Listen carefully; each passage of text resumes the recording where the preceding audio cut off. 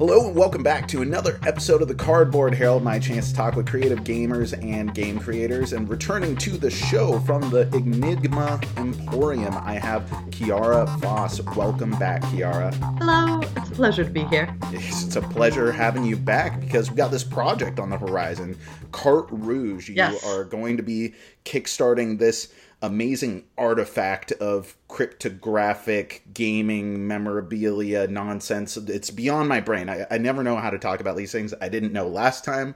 I don't know how to define them now, in spite of me having reviewed them at this point.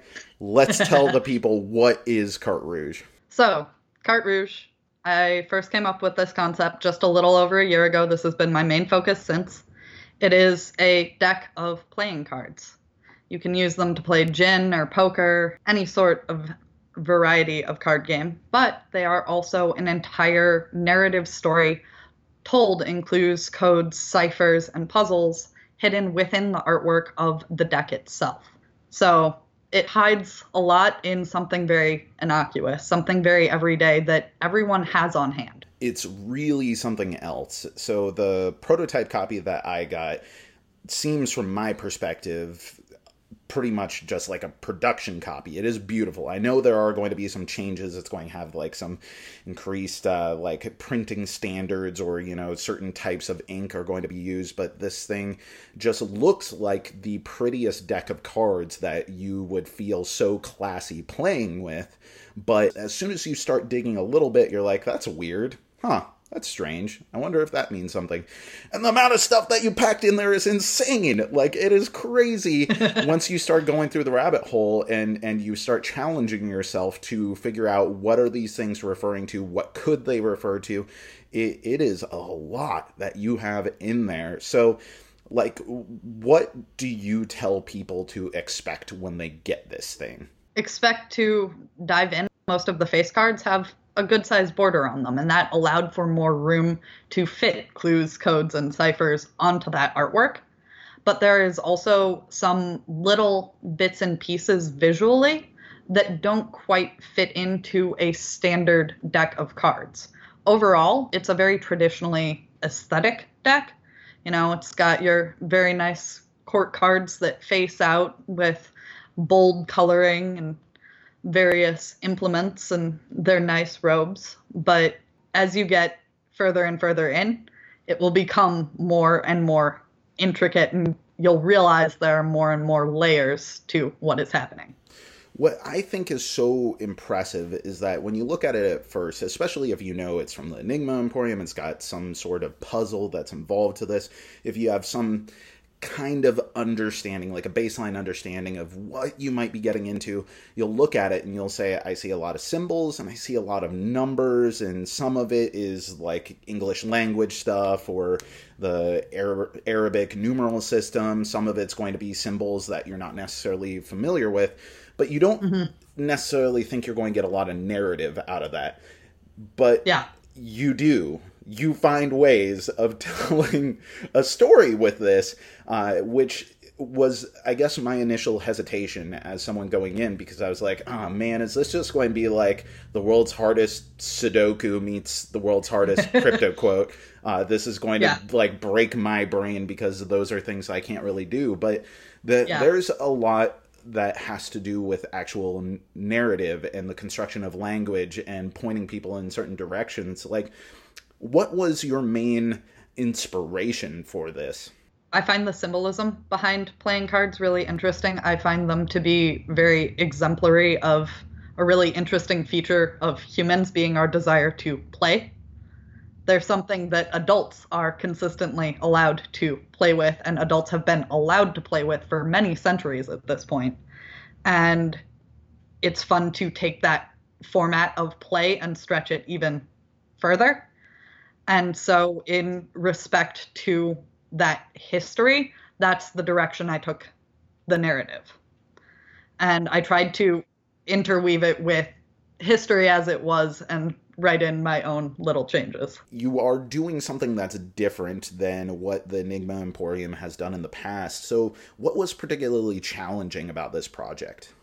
It's a lot of art. Yeah. I have been drawing very, very consistently most every day for the better part of a year. I have gotten very, very good at using Adobe Illustrator. That is how I have drawn all of the cards. I'm blown away. Those are fantastic, especially the Jokers. In the video, which I actually already sent you as of recording this, the review video, I conclude with a reveal of the female Joker, which I was just so taken away with the freshness, but also kind of classical regality of it. But I don't know, like it was just such a cool card. Like that is something that is frame worthy, and I'm impressed. Color me impressed that you did the artwork for the game. Thank you. The Jokers are the only two that I drew full from scratch of the face cards. The other ones, it is a very, very traditional base that was actually made public domain back in the early 1800s.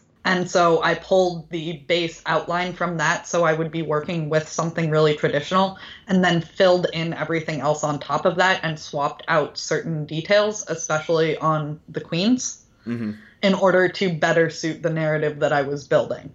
Getting to the actual puzzles themselves, what was something that unique that you wanted to do with this that you wouldn't have been able to do with, say, any of your previous projects at this point? Like, was there a particular type of puzzle or a type of solution or a way of thinking, even, if you can even tell me without spoiling any of the secrets?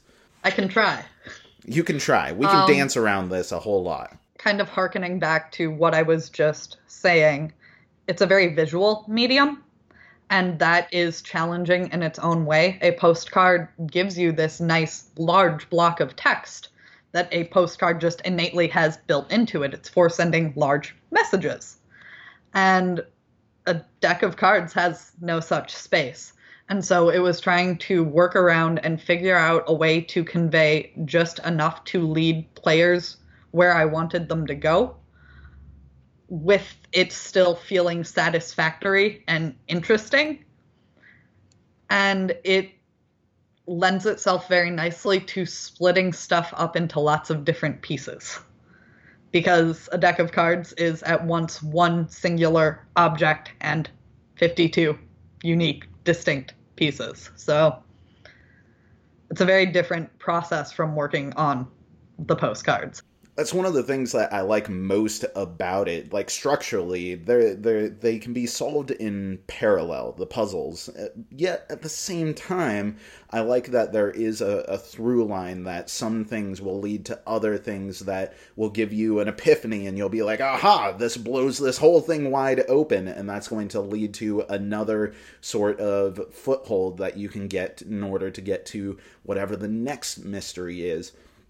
So I think that it actually is something that's well suited to groups, even if you could play it entirely on your own, just looking over these cards, playing solitaire while solitarily solving the mystery, which is an interesting thing in and of itself. Now, I know Enigma Emporium is a partnership, so how much did Logan have to do with Carte Rouge, or was this really your baby and he was just kind of on the sidelines for this one? This has definitely been my baby. He has handled things in majority up until this point. You know, I'll help out with various assorted emails. I play test very, very consistently, help orchestrate various things in the background. But a lot of the front-facing work and design work has been his wheelhouse up until very recently.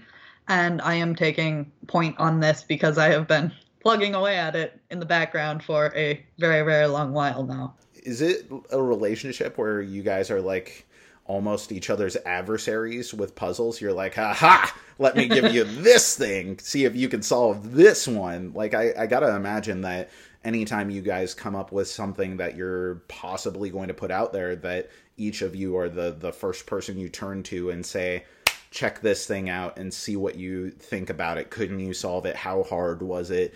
Do you think that it could be elevated from here? Should it be more difficult? You know, are those the kind of questions that you're asking each other? Oh, absolutely. We regularly consult each other and go back and forth and talk through various ideas and what we're thinking at any given time for the direction that we're going with various stuff. But there's also the interplay of, when one of us feels particularly clever about something we came up with, just sending it to the other person and being like, bet you can't solve it. And, I think that's healthy, at least to a point. I think we also have each cultivated our own people within the general puzzle community as well, and people who appreciate puzzles, to consult on that sort of thing and pass things along to for base review as well. Because as much as it makes sense for us to work together, we have been working on the same puzzles in tandem for a while at this point. And so we're very good at the kind of puzzles the other person comes up with and understand where they're coming from and the logic behind it. And so it's hard to tell whether or not our solving of that will hold true when we pass it on to other people. You got to have blind playtesters. No matter what you're doing, whether it's puzzles or games, you got to have people who don't know you going in and trying that thing out.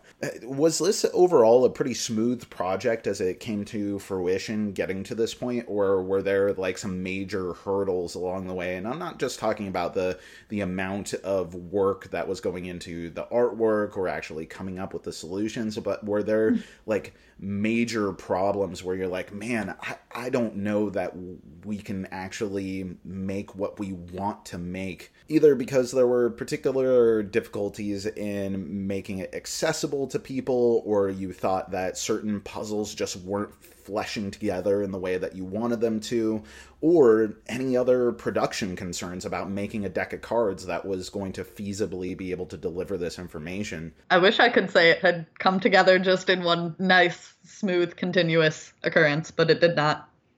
I would say another snag was trying to find a production company. We have to date just ordered from a direct print company for the postcards and packed them ourselves and shipped out from there.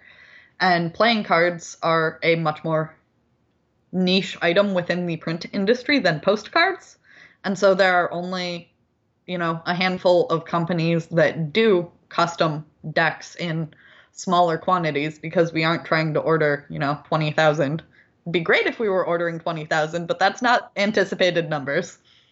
And so that process took several months of trying to figure out, A, which companies were available, and then B, who we actually wanted to print with, who could offer all of the various features we were looking for, et cetera, et cetera. Puzzles, again, another nice little snag. Not so much in fitting things into the deck itself, because that came as a relatively natural process, but more so determining the submission mechanism. The postcard-based games have a online submission mechanism. I'm not going to say any more than that for spoiler-type reasons, but that is something we have received a ton of positive feedback on, and that we feel we need to try and retain in some capacity, is a way for people to get closure, to know that they have found what all there is to find, and know that they have completed everything we've offered them. And so trying to figure out a way to do that felt appropriately on theme for the narrative that I am building, and allowed for all of those various assorted things on the player's end, has been a lot of mental gymnastics, but I think we're getting there. So you have the Kickstarter coming soon. When is that launching? We are currently on track to launch August 20th, so just under a month from today. And what's the scariest thing about launching on August 20th, just under a month from today? Come on, you are down to the wire, and this is your first front and center project that you took point on. It's a lot of moving pieces. Mm-hmm. Having to have all of the assorted graphics to make sure that everything looks very nice. Trying to make sure that I have good photos of the deck as it stands right now. All sorts of information for people about the changes that are still being made as we move forward, because it is very close to done, but not as done as I would like. I might be slightly asinine, but it is okay. Just all the pieces, all the various pieces. I spent most of my afternoon today actually working on shooting the video for the Kickstarter, which I am excited for. I am hoping it looks nice. And is that actually you on camera for that, or were you shooting other things? Like, tell me about making this video itself. The most difficult part of the video actually proved to be finding someone who was willing to help me shoot this video. Because I had this very specific vision as of about 6 months ago that I decided I needed to have it. And I wanted someone playing with the deck of cards and performing nice card tricks, maybe a little bit of magic, just very nice display of this is what this deck looks like. Probably going to add a voiceover to wrap the whole thing together and just show it off a little bit because that's what it is. It's a deck of cards. A lot more, but a deck of cards. And I managed to find someone actually earlier this week. We met up, talked stuff through, decided that we were going to shoot on Thursday, met up, got the shoot done. And so I have 40 minutes of really neat card tricks on my phone that I need to page through to find the shots I particularly like, put them together, and then I'll hopefully have a video. That's awesome. Did you do the card tricks, or do you have someone else on speed dial that you can call up and be like, yo, I need some illusions right now? No. It is this gentleman. His name is Nick. He does magic here in the Twin Cities, and he does the card tricks for me. It's really good. I'm excited to share that with people because he did some gorgeous work. Ever since I was a kid, I mean, probably everyone, ever since you first see someone do any sort of card trick, you're like, oh God, I gotta learn how to do that. In fact, I was watching a card trick video, the elevator trick, like 3 days ago, and I remember the opening to the video was like, hey, just remember, once you spoil this for yourself, you will always be spoiled on this trick. So heads up, if you will lose a piece of the magic. If you learn it now, I will teach it, but I'm going to give about 10 seconds for you to stop. And there was a genuine part of me that was like, oh my God, do I want to abandon here? Do I really want to know how this works? I ended up learning how it works. And in a way, I think it's even more magical now. I'm like, oh man, I can't wait to show someone else that, except I don't have the skill or talent. But that mystery that we were talking about earlier, you know, like it's just this culture, this whole aesthetic that you've managed to imbue this deck with, and that's what's so awesome. But you're not just Carte Rouge. Enigma Emporium is going to do this Kickstarter, and then you're going to go on. So before I let you go, what is the future? You're going to do this Kickstarter, and then what? So we are going to be running this Kickstarter starting August 20th. And the fulfillment window on this one is actually going to be a chunk longer than on either of the postcard Kickstarters. And that is because playing card printing takes significantly longer. They need to be shipped overseas, etc., etc. And so we wanted to make sure we leave ourselves plenty of time there. And so this fall, when we were initially considering trying to run another Kickstarter, we are instead going to be releasing our first product directly to our web store. And that is Parabola. It is the conclusion to the Wish You Were Here series of postcards. So another postcard-based game. I actually just got my prototype copy from Logan earlier today. I am so excited to get into that. And we'll see how that goes. I'm excited. It should go swimmingly, I'm sure. And then going into early this coming year, I am actually going to be tackling another Kickstarter. It's in development right now. The working title is The Occultist Collection, and it is sets of photographs. Oh. That's all I'm going to say on that for now. I like that. I really like that. Man, I like that Logan has his consistent line here, and then you are doing the side weird projects. And together, it just makes such a wonderful, beautiful partnership. This is amazing. Well, it has been awesome having you back onto the show, Khiara. Everyone should go check out the Carte Rouge Kickstarter. If you are watching this video, I'll make sure to have links to our own review of Carte Rouge in the description. If you're listening to this on the podcast, then the Kickstarter should be up right now, and I'll have links to that in the show notes. Thank you again, Khiara, for coming onto the show. Thanks for having me, Jack. If you enjoyed this video, we have all kinds of other reviews, interviews, and recommendations via writing, podcasts, and video here on our channel and website cardboardherald.com. Our content is audience supported, so if you want to show your support, please visit our Patreon. Thank you so much for watching. This has been the Cardboard Herald.